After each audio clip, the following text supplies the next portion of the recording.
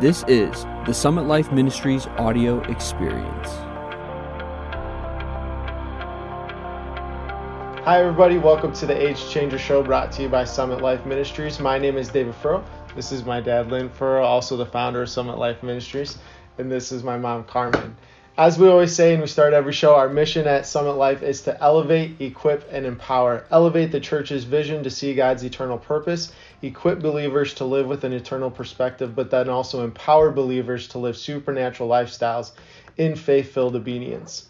Now, Dad, we are still continuing on in Hell's Best Kept Secret, and yesterday we ended with, why doesn't God just squash the devil? Yeah. Why does he allow him into heaven, Yes. and he's still the adversary in the book of Job? Yes. Yes, and I'm going to actually read the text because I think it's important for us to see the state of affairs at that time in human history. But our whole theme this week, it has been about what I described, or I entitled these episodes, Hell's Best Kept Secret. Yeah.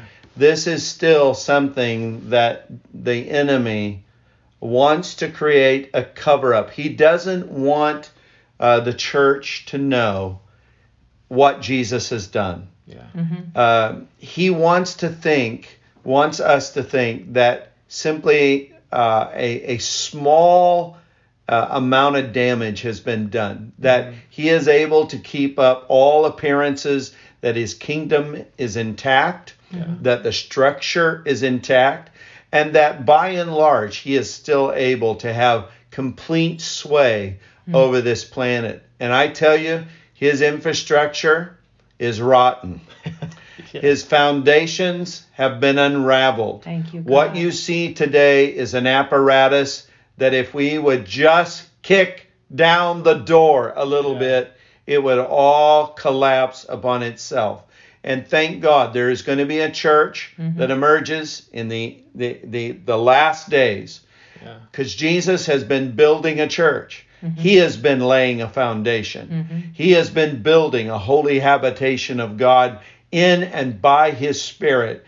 And that church will prevail even to the strongest gates of that kingdom of darkness, the very gate of hell itself. And so this is a story that needs to be declared. This is a truth that must be emphasized. We need to completely have a confidence to know that what Jesus did was an absolute destruction and annihilation of the works of the devil. So this is a secret. This overthrow of the power of Satan and his kingdom and its order and apparatus of authority has been so destroyed, such a devastating blow has been struck against it, that Satan cannot maintain his power and his control over this planet any longer. He wants to keep that knowledge a secret. He wants to keep that a secret. But it's time that the works of darkness be exposed, and that the light of the truth of the victory of the cross and the resurrection and the ascension of the cross fully be explained and declared, so the people of God can lead our lives not unto a victory, but from a place of victory.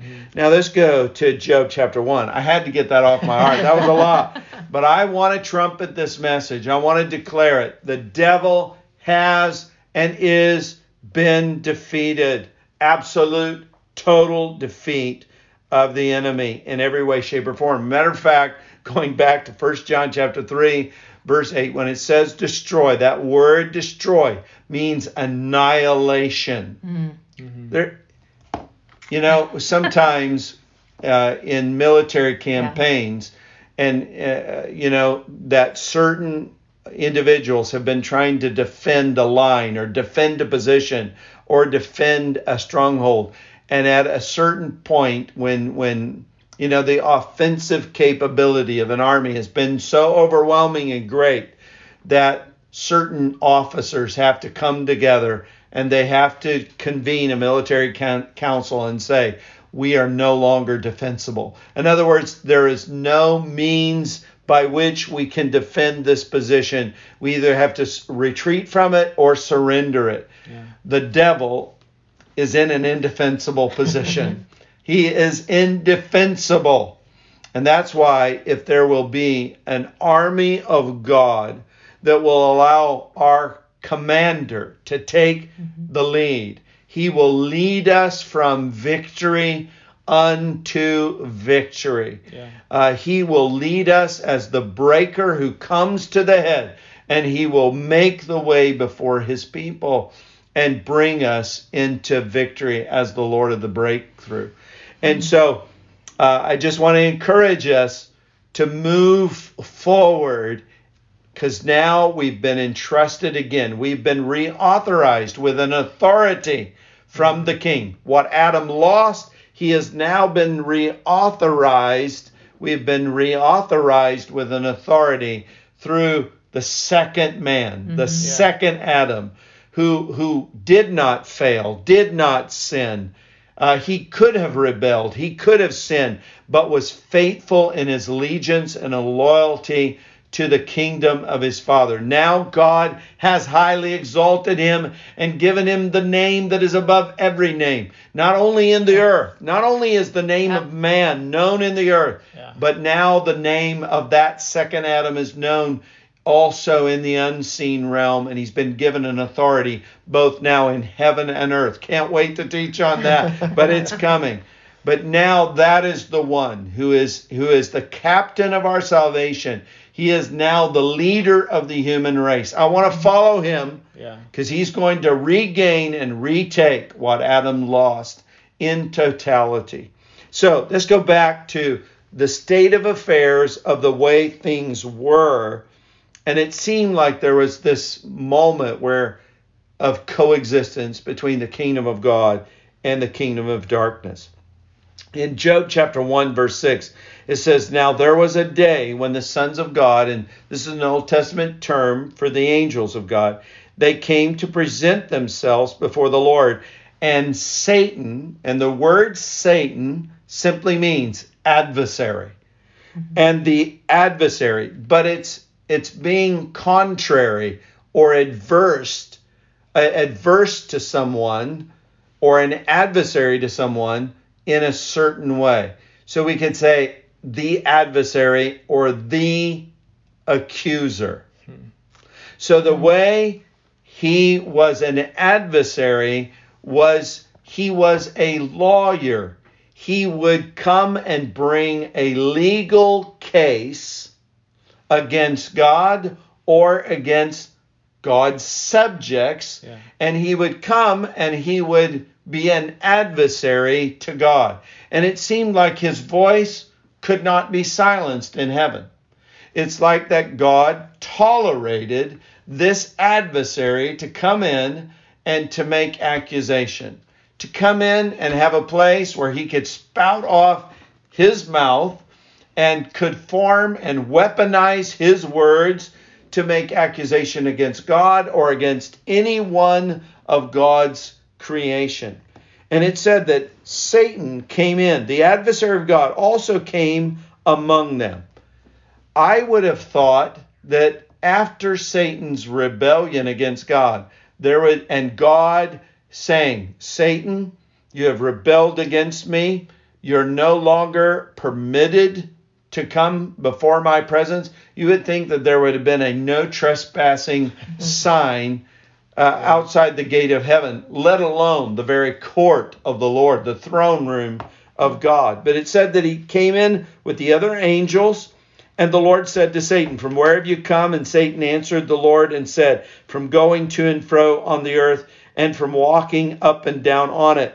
Now, can you imagine? Because when we read that, we don't think that there is any spite or any arrogance in that statement. Because who did God put on the planet to walk and to traverse the earth and to have an expression and dominion over it? It was Adam and Eve. Yeah. And so now Satan comes in to the courts of the Lord, and God says, "Where have you been?" And he said, "I've been upon the earth. and I have walked over it, every square mile, every inch of it. Why? Claiming Because it is now in my possession. Yeah. The arrogance, but also you see that he thinks that he has God in a perfect dilemma where God has to tolerate his arrogance, his rebellion, and that God cannot do anything about it. Now, I want us to go over to Galatians, if you would, Galatians chapter 4. Galatians chapter 4. And before I read this text of Galatians chapter 4, I want to read a quote from C.S. Lewis's book, The Lion, the Witch, and the Wardrobe. Because obviously the enemy is blinded in his arrogance. And he actually thought that he could outthink God, out-strategize God, out-plan God, that he could actually win against God, the Almighty God. The created could actually outwit and put God in an unwinnable situation. But we are going to see. So when you look at in the Old Testament, you go, okay, I guess this is the way things are going to be for all time. That for God to try to do anything, Satan's legally got him in a position where he can accuse God of injustice. So God does not immediately act when man falls. He just tells him the consequence of the fall. He said, the works of your hands are going to be cursed. He said it's going to become very painful. Where you would have been blessed in multiplication, now it's going to be with pain and travail. The ground is not going to be fruitful for you. The authority that you used to have, you're not going to have a command and authority to have the dominion that I envision for you to have, because you're going to have to exert a power that is not based upon a spiritual power that has divine favor and grace upon it. And so you're going to have to exert what the strength of your flesh can produce. And it's going to be very hard going for you, because you've opened up a spiritual door and you've allowed sin to multiply, and it will infect and bring in an absence of blessing upon the entire creation. And so it's like God is saying to mankind, this is just the way it's going to be. But God, who cannot be outwitted, who cannot be out-strategized, God has a plan. And that plan is about ready to be set in motion in Christ and is appearing in the world. And he will forever, by his life, his perfection, and through his work on the cross, resurrection, and his ascension, we're going to see that he severs forever the fate of Satan and mankind. And he doesn't do it unjustly. He doesn't act in an illegal or an immoral way, but he does it through the law of God. And he does it justly, in a way in which Satan cannot accuse God of being unjust, sinful, or immoral. But he does it in a way in which he brings liberation for man, to renew, to restore, and to redeem him, but also then to be able to rightly carry out the sentence of judgment against Satan and his kingdom. Now, this is a quote from C.S. Lewis, and C.S. Lewis hated to be called a Christian apologist, but in fact, he became one of the greatest Christian apologists of the 20th century. But also, him and another author, Tolkien, wrote these modern day parables that illustrated powerful spiritual truths. And I love this statement by C.S. Lewis in The Lion, the Witch, and the Wardrobe. And, there was this moment then and you'll have to help me, Carmen, with which one of the triad of kids got deceived by Satan. Yeah, there were 4 kids. There were 4 kids. Edmund was the one.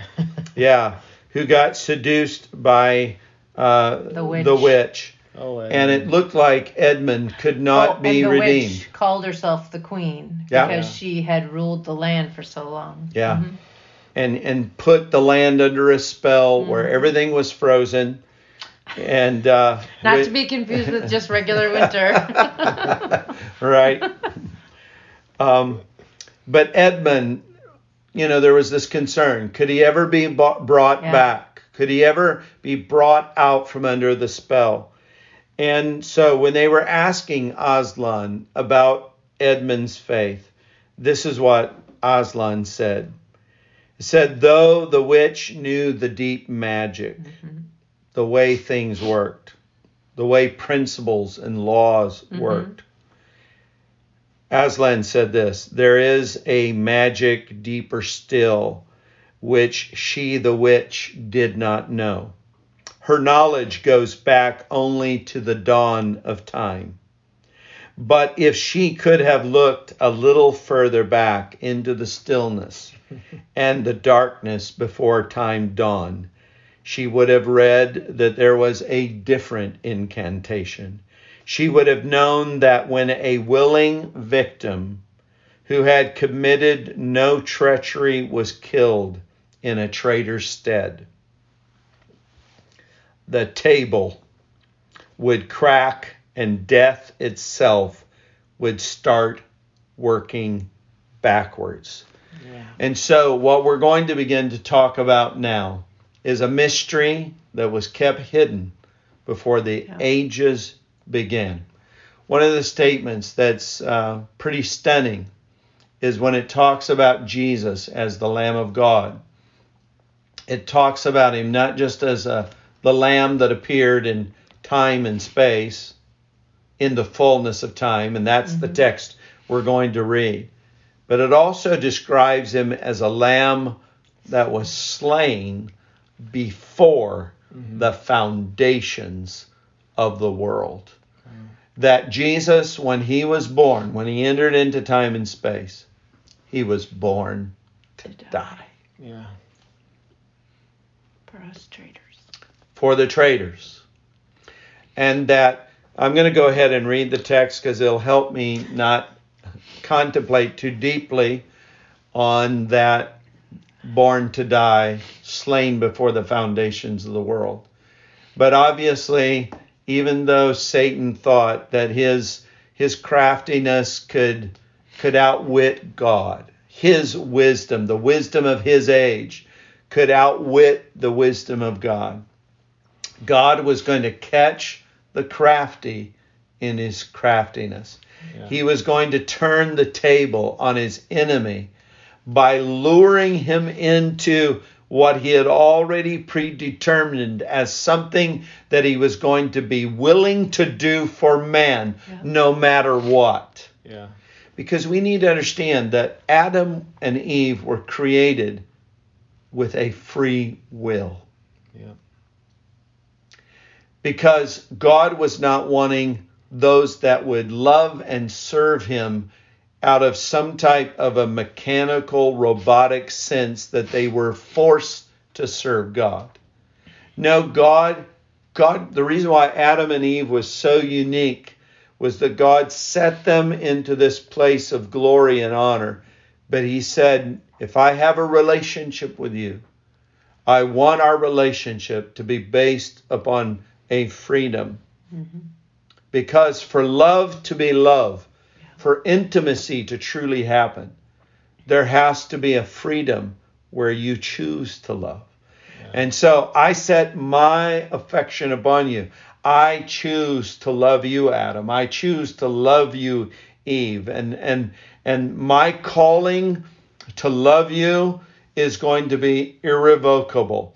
my gift that I give you, the gift of my love, the grace of my love, the empowering of my love towards you will be irrevocable. There will not be one day that I change my eternal mind, that it was a mistake when I made you.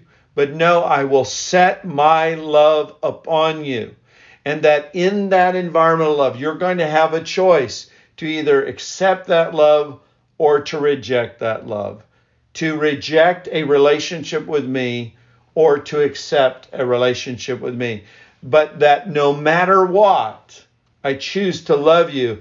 And I know that when I love you, that means there is the opportunity for you to betray me. But I am going to include in my sovereign plan, knowing that you will betray me, you will fail, you will fall, but that my love will win. And that is the deeper magic, because we need to understand the principle of a higher law than the law of justice. That the law of love and the law of mercy triumphs over judgment. Yeah. And if we were using C.S. Lewis's language, the law of love and mercy, and really mercy being a byproduct of perfect love, it triumphs over the law of justice that says the soul that sins, they must die. Yeah. Mercy always triumphs over judgment. Now we got to stop this session, but we're going to pick it up next week where we leave off right here. And I never got to Galatians chapter 4, but we're going to see that in the fullness of time, God sent forth his Son. So good. Well, guys, we thank you for being with us today. Guys, if you have questions or comments about today's episode, please leave them in the comment section below. Guys, if you just want to know more about Summit Life Ministries, please visit us at summitlifeministries.com. If you want to just get all things Summit Life, make sure to follow us on Instagram, Facebook, subscribe to us on YouTube. Guys, again, we appreciate you guys being with us today. We appreciate each and every one of you. Guys, we hope you are blessed. Thank you, and have a great day. Bless you. Love you.